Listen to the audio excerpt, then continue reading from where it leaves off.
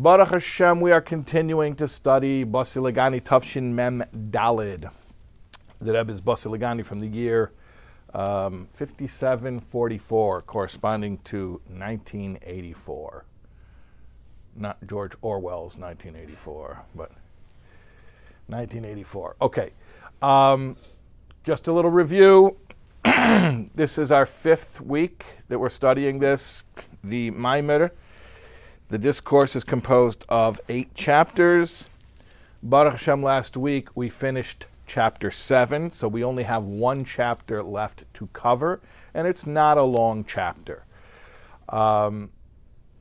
It's not going to take us that long to finish, and therefore we have a little bit of extra time, so I'll do a little bit of a review, a little bit. If you need a thorough review, I recommend go back and rewatch the classes. But a little overview review. We started off Basi Legani Chaisikala, which is the famous verse from Shir HaShirim, from Song of Songs. It is Hashem speaking to his beloved bride. Honey, I'm home, I'm back. How did that happen? When Moshe Rabbeinu led the Jewish people in putting up the Mishkan, the physical sanctuary in the wilderness, the Shekhinah, Hashem's presence, returned to this world. Why do I say return? Because at the outset, the way the world was created, Iker Shekhinah betachtoinim hoisa. The main Shekhinah, we spoke about what that means. The main Shekhinah, are there levels of Shekhinah? Yes, there are different levels of Shekhinah. But the ultimate presence of Hashem was here on the physical earth. That got messed up, which we explained was actually part of the plan. It was like a mess up, but it was kind of embedded in the plan as well, where through poor choices, poor use of free choice, different transgressions repelled the Shekhinah until it ran away to the 7th heaven, but then gradually, incrementally, it was brought back. Avraham brought it back a little bit, 1 notch closer, and then Yitzchak another notch, until finally Moshe Rabbeinu, who was the 7th, brought it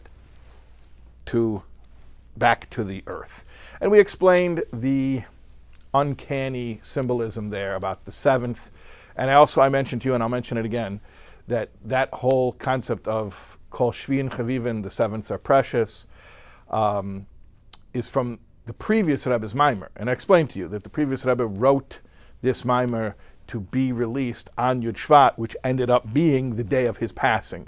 So that's why we consider it something of a last will and testament, because the previous Rebbe wrote this Maimer, dated it to be released on Yud Shvat, and then that became his day of passing. So that's sort of like his message, his final message. So in the previous Rebbe's Maimer, he cites this medrash, this concept of all 7ths are precious, and then that's really uncanny because that ends up becoming the day of his passing, becomes ultimately a year later on the first yortzeit of his passing, the day that his son-in-law, the Rebbe, the 7th Rebbe, takes on leadership of what would be the 7th generation of Chabad. So it's a little bit interesting. You have 7 generations from Avraham till Moshe Rabbeinu, and then you have 7 generations from the Alter Rebbe, the Baal HaTanya, until his descendant, the Rebbe. And the Rebbe really embraced this idea, basically saying, look, being the 7th generation is not because you're so great. You don't earn that. It's just by quote-unquote accident of birth, meaning right place at the right time. You know, there's that great men theory of history. The great men make history, does history make great men? And the Rebbe is basically sort of saying, history makes great men. Our generation, we're lower than our ancestors. They're greater than us, but we're here at this pivotal time where when we bring the Shekhinah down 1 more notch, it's that pivotal difference that makes all the difference between, categorically, what's so different between the Shekhinah in the 5th heaven and the 4th heaven, or the 4th and the 3rd? You know, it's a matter of degree. But to bring the Shekhinah from any heaven to the earth, that's night and day. And that's really our job, that's our mission. And then what the Rebbe does in this Maimer is starts to zero in on one particular chapter from the previous Rebbe's Hemshech. I told you a Hemshech means a series or a serial of Maimorim. So it's not just one Maimer, it's a series of Maimorim, which is 20 chapters in total. And I explained to you that each year for 20 years, the Rebbe would focus on another one of those 20 chapters. So this year, Tafshin Pei Daled, in that 20-year cycle, corresponds to the 14th chapter of the 20 chapters, which corresponds to what the Rebbe taught in Tafshin Chof Daled, that's 1964, and in Tafshin Mem Daled, that's 1984. And we're learning the mimer from 1984. And does anyone remember what I told you the first week when we started this mimer, why I'm teaching 1984 instead of 1964? Remember what I said? Why I chose this one instead of that one? I said it was shorter. That's what yeah. That's why we didn't remember it. That's why you didn't remember, because it wasn't so eventful. Yeah, it was pretty eventful to me, though, because I wanted to be able to finish by Yud Shvat, and this Shabbos is Yud Shvat. So, just so you understand what's going on here, this Shabbos is the anniversary of the passing of the 6th Rebbe, the Rebbe Rayatz, in Tafshin Yud in 1950.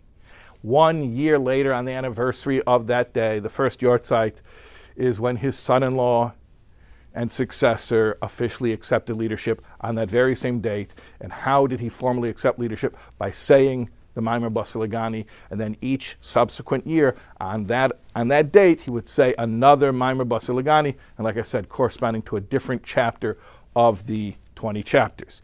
Now, what is chapter 14 about? What's the theme that this Maimer is expanding on? It's a paradox. It's a paradox.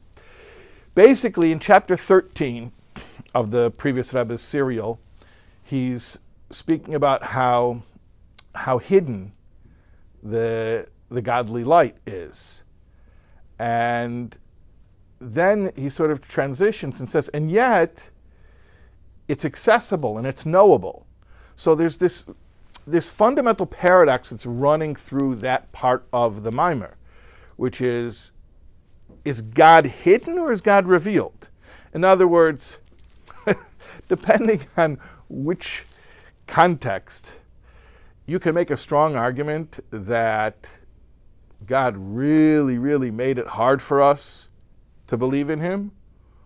Or you could make an argument, no, God made it really easy for us to believe in. Come and look around. That nothing creates itself. The very fact that the existence exists is a testimony to the fact that there must be a prime cause. So, which is it? Is it that is it living in creation is itself an easy way of understanding that there must be a creator? Or is it the exact opposite? No, living in creation totally hides the fact that there's a creator. So you know that when there's a Jewish question that's formulated as, is it this or is it that, the answer is always both, of course. Okay. So it's the paradox. And then we start to get into the nitty-gritty mechanics of that paradox, and we say, well, there are different manners in which Hashem relates to the creation. And we learned some technical terms. If you remember, we learned Or, Chayis, Koyach,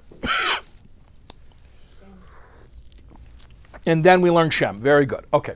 So Or and Chayis, we said Or is light and Chayis is life force. And those are similar to each other because they're both Davik Bim Kairam. They are extensions of their source. Where there's light, there's luminary. Where there's life force, there's the source of life. Koyach is detached from its source, which is why you can transfer it from one thing to another thing and then not be able to trace back where it originally came from. And then we got into this thing called Shem, which means name, and we said, well, Hashem also enlivens the world by speaking it into being. And this is a concept that's really explained at length in Shara Yichud Ve'amunah, which is the second volume of Tanya, how the oisius, the chof base oisius, the 22 letters of the Hebrew alphabet are distinct energies. They're like building blocks, elemental building blocks of all creation, and Hashem exchanges and rearranges like Scrabble tiles is the way that I think of it, to create the different formulae, which are the names of the different created beings, which literally describe their unique life force. We spoke about the Medrash, about Adam Arishan naming the animals, that he didn't give the animals names, he recognized the names. So, somebody could look at this and say, oh, this is water, and somebody else says, oh, no, it's Wasser, and someone could say, no, it's agua, and someone could say, no, it's O. But imagine looking at it and being like, Okay, you know what this is? It's an oxygen with two hydrogens bonded to, it looks like a little Mickey Mouse, like a big circle with two little circles attached, Mickey Mouse. Imagine somebody looks at this and instead of giving it a name, sees the molecular structure of the H2O. About two chemists walked into a bar, and the bartender says, "What do you have?" The first chemist says, "I'll have H2O." The second one says, "I'll have H2O too." And he died. Yeah, it was poison, yeah. So don't mix up your H2O and your H2O too. And the YouTube analytics will see if that joke is the point where there's a huge drop-off in engagement, or sometimes it'll be like a spike in engagement because people will replay it and be like, that joke wasn't as unfunny as I thought it was. Let me go see it again. No, it was as unfunny as I thought it was. That's called rage bait, kids. That's how we drive engagement. Okay, so at any rate, the names, the shemos, are also a way of describing the way Hashem enlivens the world. So it seems like in the Mimer, basically what we come up with, I know we talk about Oyer and Chayus and Koyach and Shem, but it seems like the two main categories that are being contrasted over here is Oyer and Shem. Because Oyer, light, is revealed. What do we mean light is revealed? Like I told you, you could see a photograph that was lit by candlelight, and even if the candle isn't in the shot, you can tell it's candlelight. You could see a photograph that was lit by sunlight, and even if you can't see the sun, you can tell that that's sunlight. The point is, wherever there's light, you can always trace it back in a straight line to its source, to the luminary. And if you can't, then there's no light. So there's a manner in which Hashem enlivens the world where the product is a direct result and testimony to its source. So if you see creation, that is an expression of Creator. You look at the world, it's moving, it's alive. There's a life force here. Obviously, that's coming from somewhere. That's what we call Or, that's what we call light. But then at the very same time, there's a manner in which Hashem gives existence to creation, which we call Shem, which is hidden. Or is revealed. Shem is hidden. What does it mean it's hidden? You look at things and your reaction to their existence is more like not, oh, there must be, therefore, a higher source bringing it into being. No. You look at things as they exist and your reaction is more like, well, this thing exists. It exists because it exists. And I'm saying specifically in the physical world, on the physical plane, because in the spiritual plane, or planes, on the spiritual planes, because there are many of them, the nature of spiritual entities are light-like. In other words, just like a light beam, you can always trace it to its source, a spiritual entity, like an angel or a soul, not only would an observer be able to see how it is a manifestation of its source, but the entity itself is conscious of the fact that it is merely an extension of its source. In contrast, in the physical world, the nature of physicality is that we feel detached from our source, and we feel like everything around us is detached from a source, and there's an illusion of ontological independence. Don't get scared of the fancy multisyllabic words. Ontological independence just means that something exists on its own. And the physical world really does appear that way. It's just like, I don't see a line connecting this to any higher source. It's not like a shaft of light where if you trace it back up, you're going to see the light source. Where's this coming from? It's just here. It just exists. And the table and the tiles on the ceiling and the carpet, it's just here. The nature of physical existence, at least from one perspective, is that it seems to assert its existence as something autonomous, I exist just because I exist. Which ironically, and I mentioned this earlier, the Rebbe doesn't go into it in this year's Maimer, but in the Rebbe's first Basi Legani, Tavshin Yud Aleph, the Rebbe does mention in the name of the Mitler Rebbe that what's unique about the physical plane is it's the only plane of reality where things appear to exist just because they exist. In the spiritual planes, nothing appears to exist just because it exists. It appears to exist because something's making it exist. That's in the spiritual planes. Only on the physical plane does something appear to exist just because it exists. And the fact that physical beings can appear to exist just because they exist is actually a reflection of God's essence. Because God exists just because he exists.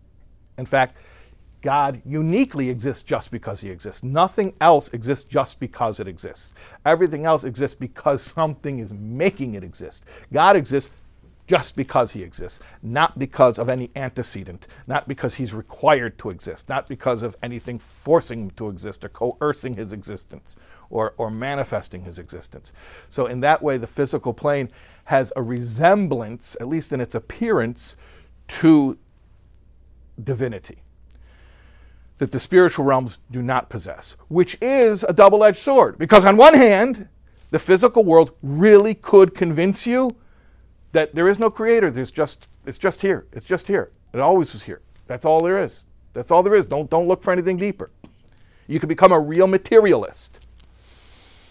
On the other hand, there's something incredible about the physical plane, that there's this godly essence that can really only be appreciated by being here in the physical world, which is the purpose of the embodiment of the neshama. Because for the soul to come down here is very painful. It's very constricting, confining, being in a physical body, having its spiritual sensitivity overloaded by physical sensory overload. So it's traumatizing for the soul to come into a body. And yet it's worth it in part because the experience of godliness that can be had on the physical plane is much more a direct interface with the essence of God than anything that happens in the spiritual realms. Okay, so that's a basic rundown of how we got to where we are here on the last chapter. I see a lot of people want to clarify, so go ahead. What do you want to? I just want to know, so what do we do with that? Nothing yet. Nothing yet. Like, what's the work? Don't worry about it yet. I'm just reviewing. I'm just getting your bearings. Yeah. Different question. Yeah. So when you give an example of the world, the created world, and you could see it as a direct reflection or a being towards the or whatever. Right. And then at the same time, we're talking about the exact same thing, the physical world, and then Thank you for clarifying. Yes, we're talking about the exact same thing. We're talking about the fact that you can look at things in this physical world simultaneously from two perspectives, from an Or perspective and from a Shem perspective. Two different glasses, yeah. Two different vantage points. You want to know more specifically what that means? Do you want to give an example of Or, the world? Do you want to give an example of Shem, the world? Correct, yes, yeah. Okay, so he's going to explain it a little more in the coming chapter, but basically I'll sum it up like this. One perspective is you look at things in the physical world. The fact that they're alive is itself a testimony to the fact that something's enlivening them. If they're moving, there's a mover. That's Or. The lower thing points to the higher thing. At the very same time, you can look at the physical thing and say, I don't see where its existence comes from. It seems to just be here. Right, it just has mechanical function. And that's Shem.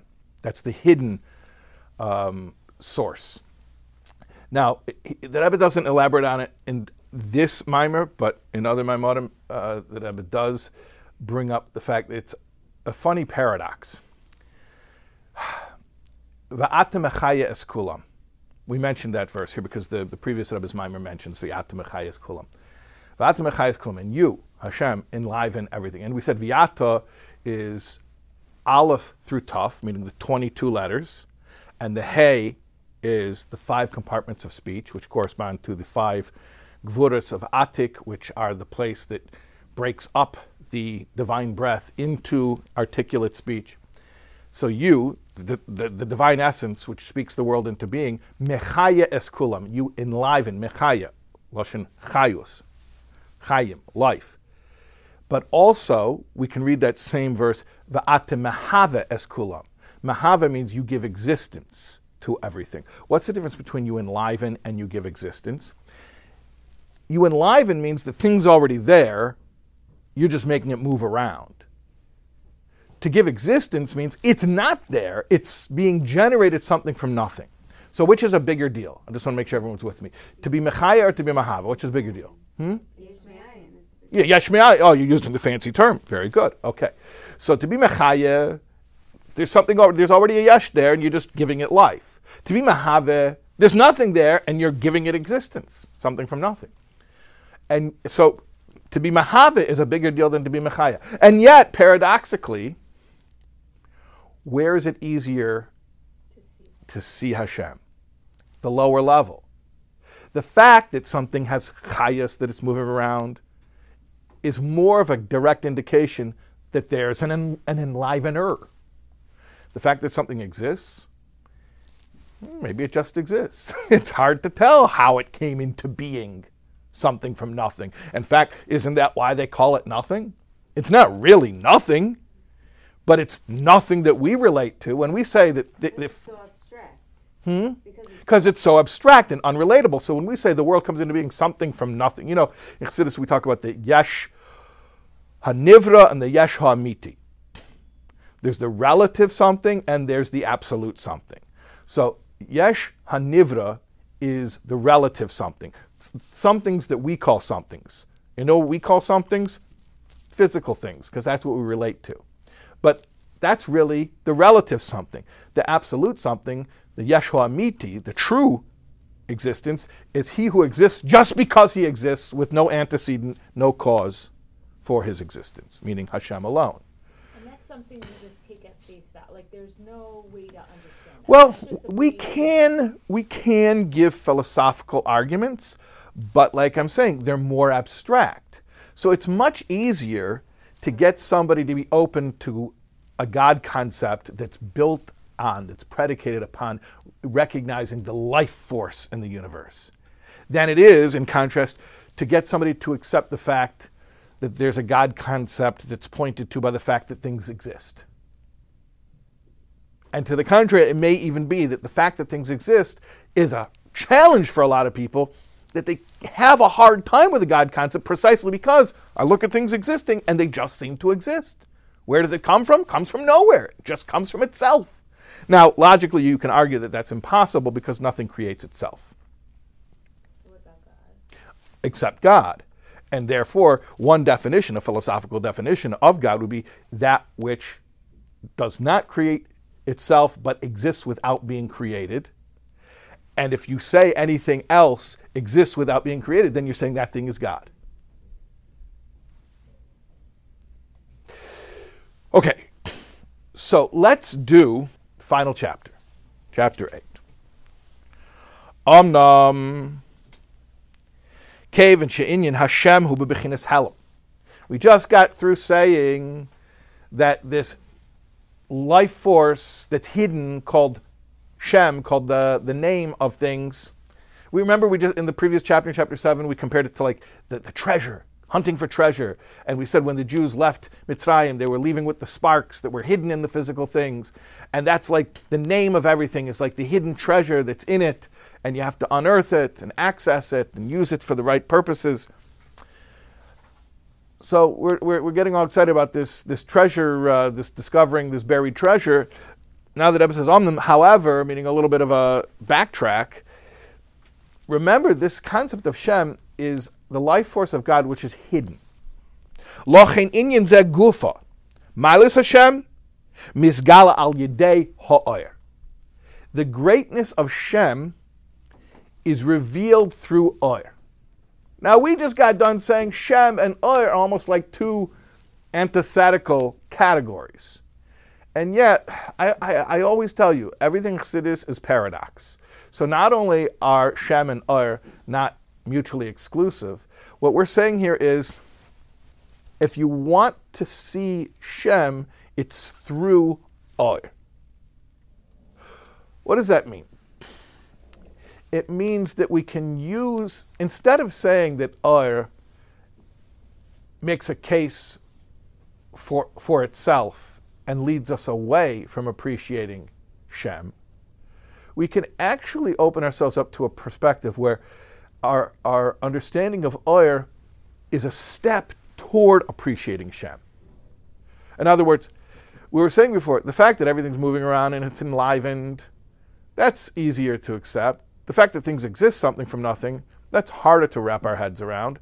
And so it's almost like the more we appreciate Hashem as he's enlivening the world in the way of Or, the less we can appreciate the way he's enlivening the world in the way of Shem. But now we're saying, actually, it's not mutually exclusive. It's not either or. It's a process. First, appreciate that which is easier to appreciate, more accessible, more relatable. It's definitely easier to appreciate the Or, the chayus, the life force that's making things live, moving around, things are growing. Orbits are orbiting. But then you use that as a stepping stone to come to the harder concept, the more abstract concept, which is the shem, the fact that there is energy in everything that makes it just exist. So that's what we mean, that the Shem is misgala al yedei ha'or. That the concept of Hashem enlivening the world in a way of name is accessed, at least the way we appreciate it subjectively, through first seeing how Hashem is relating to the world in a manner of light. Like the animation and movement is associated with the or. That's what we're saying, yes. Yeah.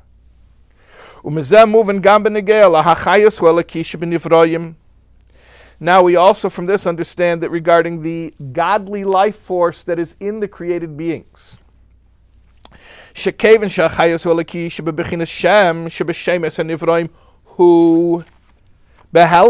That since the life force that we would describe as the name of the thing is in a hidden state, it requires also the life force that we refer to as the light, which is in a revealed state. And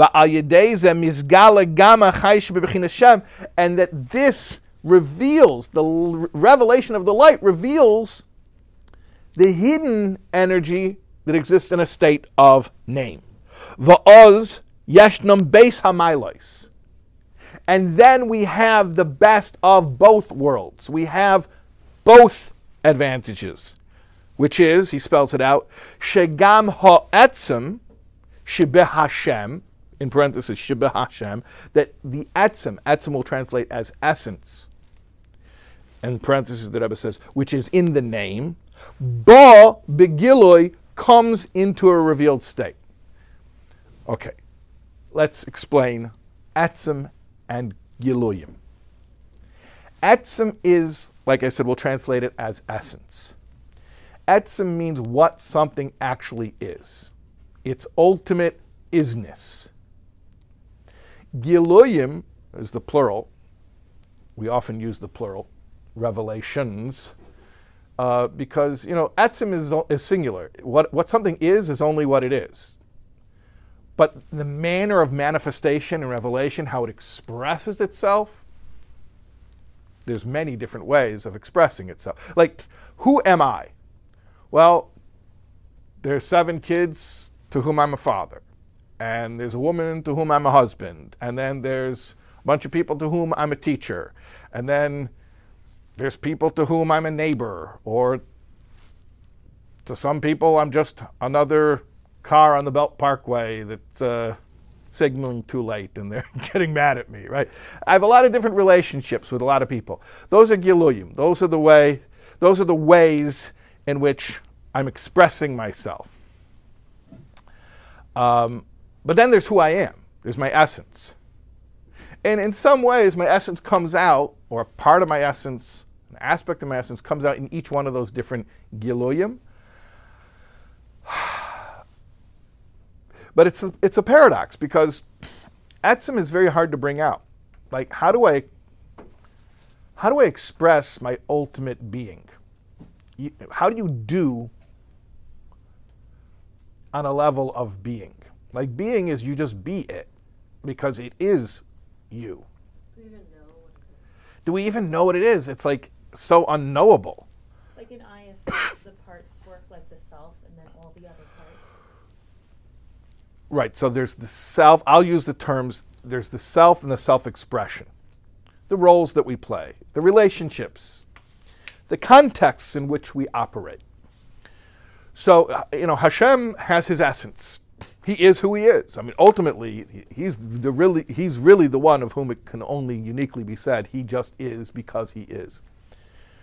And yet there's these various ways in which Hashem expresses himself. In fact, really everything that we know and see and experience is a different expression of Hashem. So what we're saying here is like this. Shem, the hidden life force, is Hashem's essence, which is present in the existence of everything. But Or, which is the energy which gives things life, that's more of a glimmer. It's the sunlight, not the sun itself. It's the smell of the apple pie, not actually eating the apple pie and getting it into your stomach. We're going to go on a serious, physical, gashmias run with this. I'm not sure exactly what you're meaning, but it could be you're saying, and if you are, you're on the right track, that these deep spiritual ideas are actually starting to get you to appreciate the power of the physical plane. Yeah. Yes, okay. So then you're in the right place. And I know before we started rolling, you claimed to not understand a word that we've been studying. But, okay, so let me explain something. Basi Legani means Hashem lovingly says, I've returned to my real home, the place where I really want to be. And that's based on the Medrash that Nisava liyes le'dir b'tachtonim. Hashem had a taiva, an irrational desire or a supra-rational desire to be at home in the physical world. Okay. And that's the theme of Basi Legani, and of every year Basi Legani, some aspect of this idea that ultimately Hashem wants to be here. When we speak about Mashiach, what are we talking about? World peace is a symptom of Mashiach. What we really mean when we say Mashiach is we mean that God himself, the essence of God, he who is whoever he is, finds the physical world as the greatest, most conducive forum within which to be that. He finds the physical world, or we find him? So it's a partnership. Because he originally just decided, I'm going to be at home in the physical world. That's when the way he set it up in the beginning, that the main Shechina was here. But he didn't want that. That's why I said the fact that the Shechina got booted out, it was sort of part of the plan to begin with, because ultimately Hashem didn't just want that he should be present in the lower realms. He wanted to be present in the lower realms through the work of the beings of the lower realms. Through the ors. The or. The people. So bring it back, let's bring it back here, okay, to what we're talking about in this chapter. That or leads us to Shem. And that the Shem, the hidden godliness, becomes accessible and appreciated through the more revealed godliness. So and in the end, the Rebbe says, we end up having both milas. The Rebbe calls it va'oz yeshnom beis hamilas. Then there are both advantages. What does it mean there are both advantages? It could meaning, what might you think? Oh, shucks.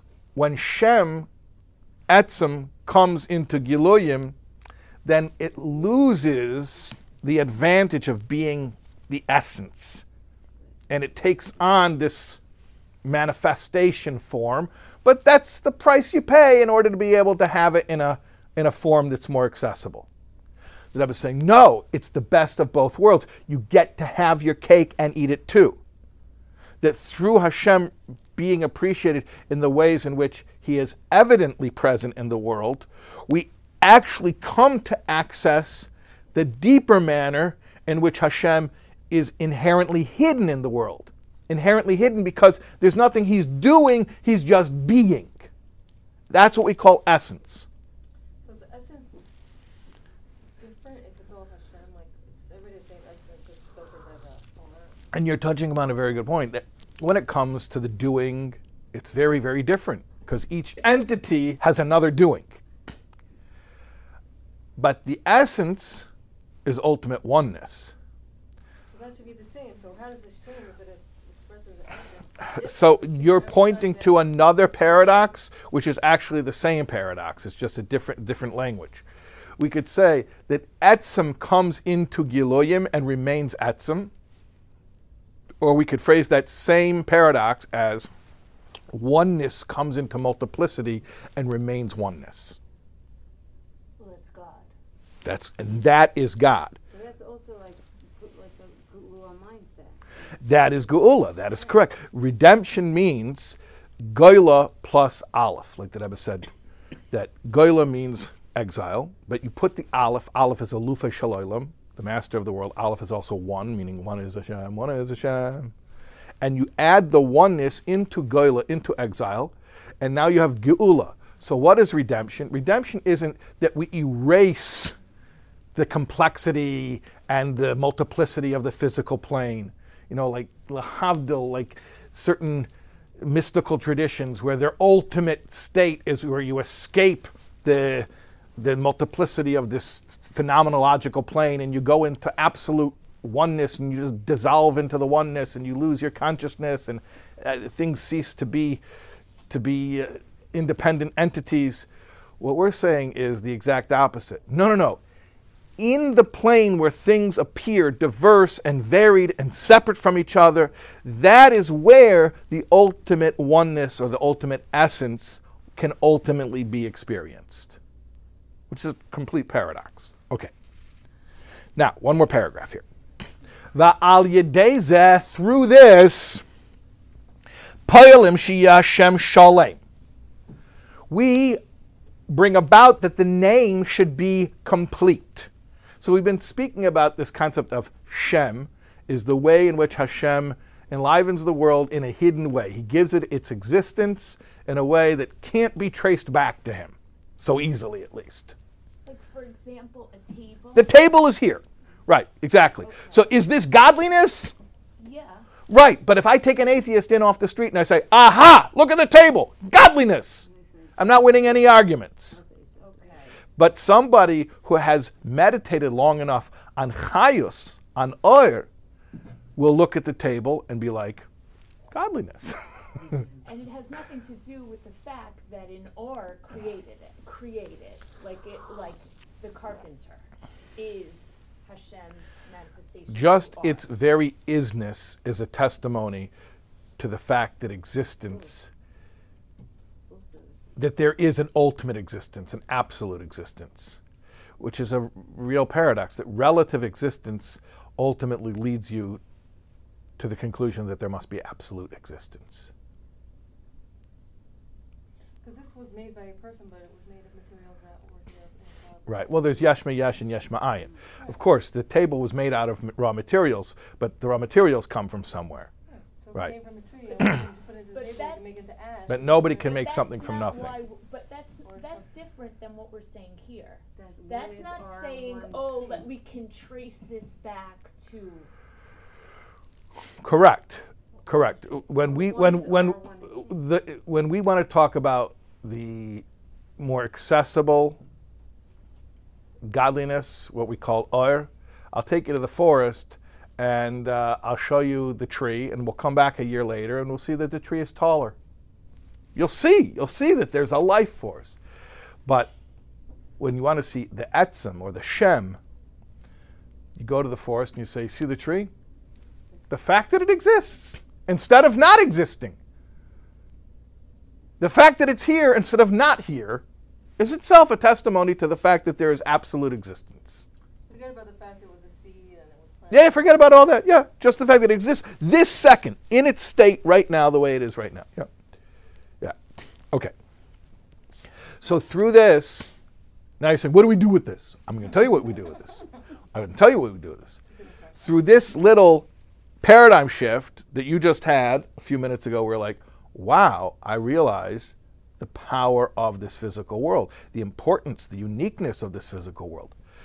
When you have that shift, I want to tell you the ramifications of that. Through this, he says, Hashem Shalem. The name becomes complete. What does that mean, the name becomes complete? Hashem's name is referred to in Golus, in exile, as being incomplete. This is a Gemara in Pesachim. It's not even a Kabbalistic concept. I mean, it is a Kabbalistic concept, but it appears in Talmud. That, what does it mean? I think it's in the Navi Zechariah, when he says, B'yemo yeh Hashem echad u'shmei echad. And in that day, when Mashiach comes, Hashem will be one, His name will be one. And they ask, what, is not one already? So they say, well, no, because right now Hashem is hidden because we know His name is an ineffable name, Yud Kei Vav Kei, but it's ineffable, which means we don't say it. We can't say it. Even though I know there are people who attempt to pronounce it, they think they're pronouncing it right. They're not. Instead, we say His name as if it were written Aleph Daled Nun Yud. But when Hashem is revealed in the world, we'll be able to know and say His real name. So the name will be complete. And then also what will happen? V'hakisei shalem, the throne will be complete. What is that? Hashem shalem, v'hakisei shalem. His name will be complete. The throne will be complete. This is actually a reference to the Parsha. Yud Shvat comes out, well, the original Yud Shvat, the Rebbe Reyatz's day of his histalkus, of his passing, was Shabbos Parshas Bo. But, and this year as well, it's on Shabbos Parshas Bo. But this mimer is from Beshalach, which is the next week after Bo, it's Beshalach. So at the end of Beshalach is the Milchemes Amalek, the war against Amalek, the nemesis of the Jewish people.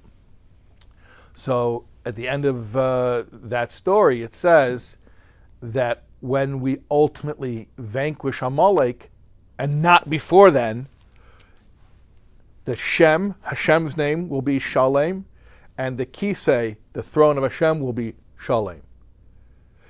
The way that Hashem's name is written in the verses that describes the war against Amalek is Yud and Hey, just the two letters, Yud and Hey. Case Yud Kei, which is, case is short for Kisei, the throne, but it's written truncated. Yud Kei is also Hashem's name written truncated. So what do we see from this? That until we vanquish our nemesis, Amalek, which is Begematria Safek, which means doubt. You look around the world and you're like, is there a creator? I don't know. Right? So that's Amalek. When we overcome that and we look at the world and we say, this is not only Oyer, but this is Shem, this is the essence, then what happens? Hashem's name will be complete and His throne will be complete. In other words, what are we saying here? And this is a powerful concept. That through our awakening, we're doing something for God. I mean, we knew that already from the very beginning when we said we're bringing the Shekhinah back here where it wants to be. So that we knew we were doing something for God already. We knew we were setting up a home for our beloved husband to move into and to be comfortable in and to feel good in and to be able to spread out in. We knew that already, but this is saying it in different words.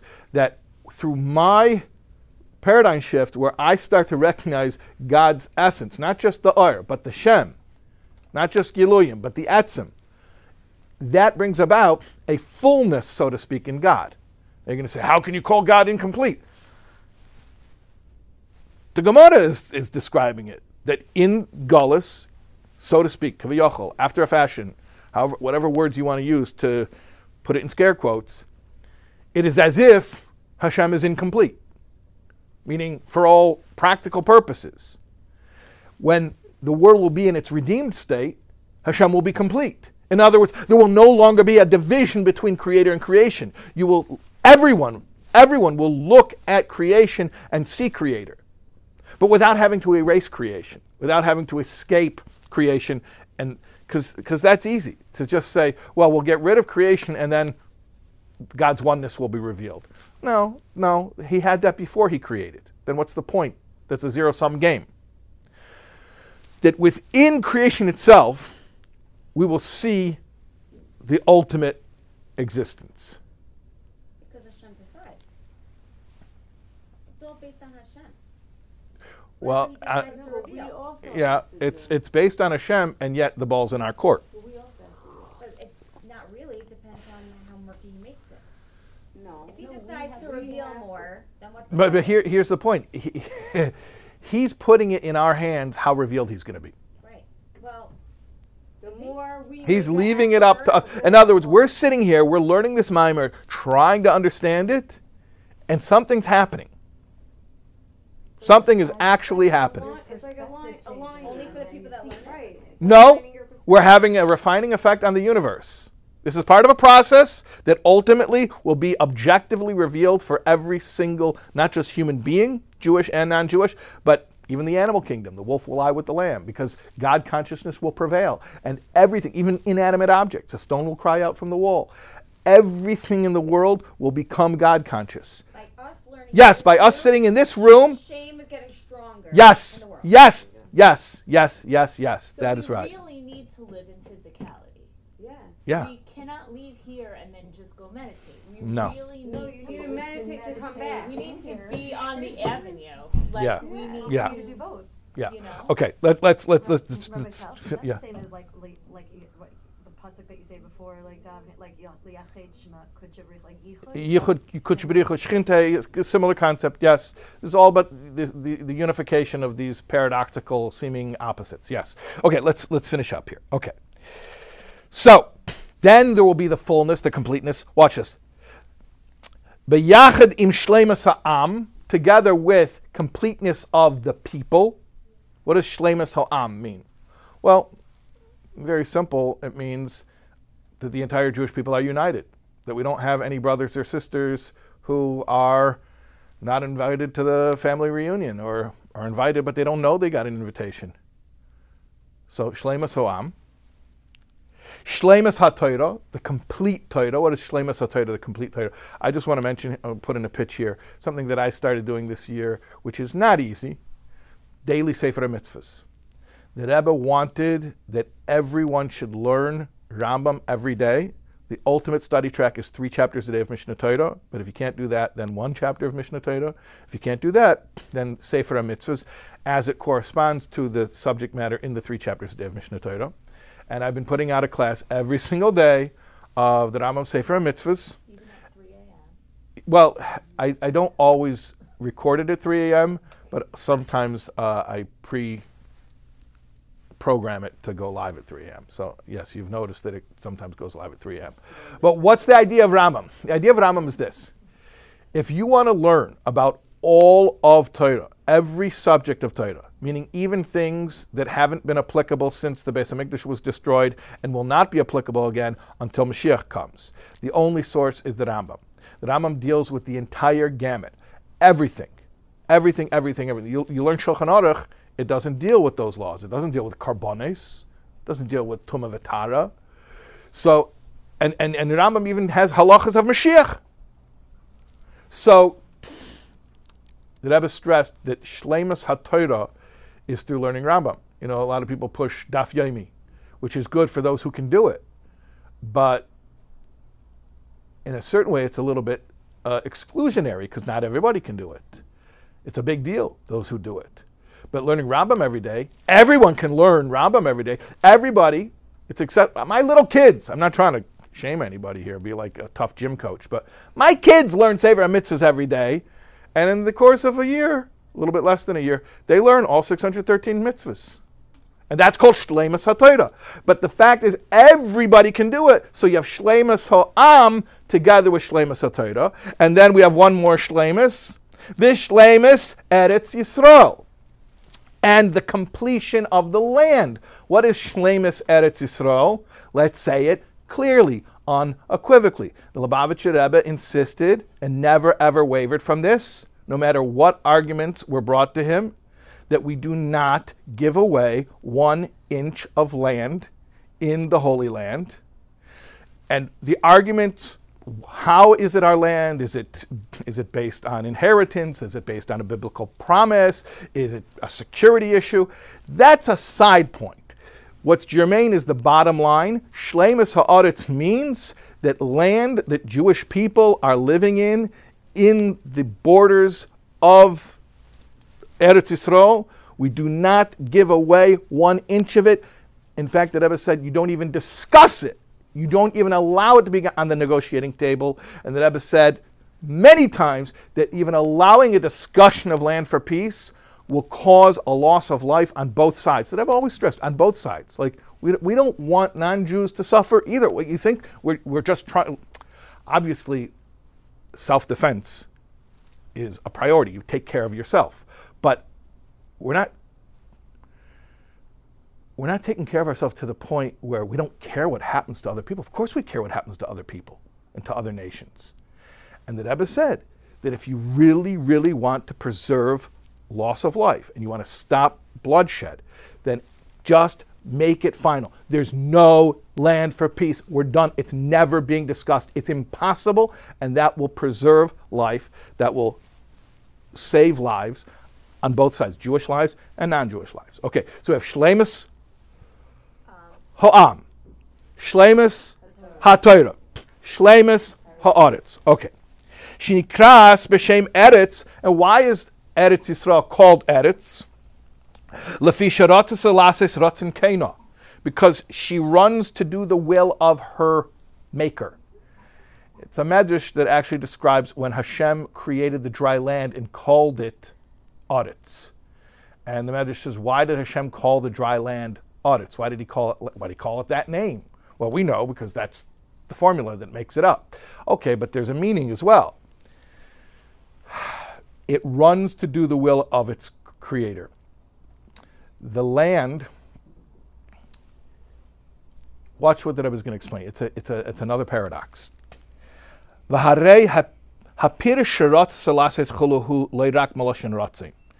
This word ratzasa doesn't just mean ratzin, it also means ratzin. Ratzin means will. It wants to do the will of its creator. Elegam maloshin ritza, but also means running. Ratzin, ritza, will, running. It runs to do the will. V'hainu, watch the paradox. Diimies she'aretzu b'chinas malchus, land, the physical land, is an embodiment of the spiritual concept of malchus. Malchus is the lowest, the 10th of the spheres. It's the sphera, it's the divine emanation, which is the interface between creator and creation. It's the bridge between infinite and finite. It's called feminine because it comes down to nurture that which is lower than it. So Malchus, shehi bebechinas Helem v'Hester, Malchus is often associated with Helem v'Hester, with concealment, with things that are hidden. Those who learned Tanya with me, remember in the last chapters of Tanya, 51, 52, 53, it speaks about that idea of Malchus being synonymous with Shechina as well. On one hand, the earth is a concept of concealment. A very simple illustration of that is because you don't see any life force in the earth. It's inanimate. And yet, like Shlomo Melech said, Hakoil min ha'afer, everything is from the earth. In other words, the entire food chain, all life on this planet, comes from the earth. Vegetation grows from the earth, then something eats the vegetation, something eats that, and something eats that. The entire food chain, or food web, however they call it now, comes from the earth. And yet the earth itself is inanimate. That's Malchus. Malchus appears to be lifeless, and yet it's the source of all life.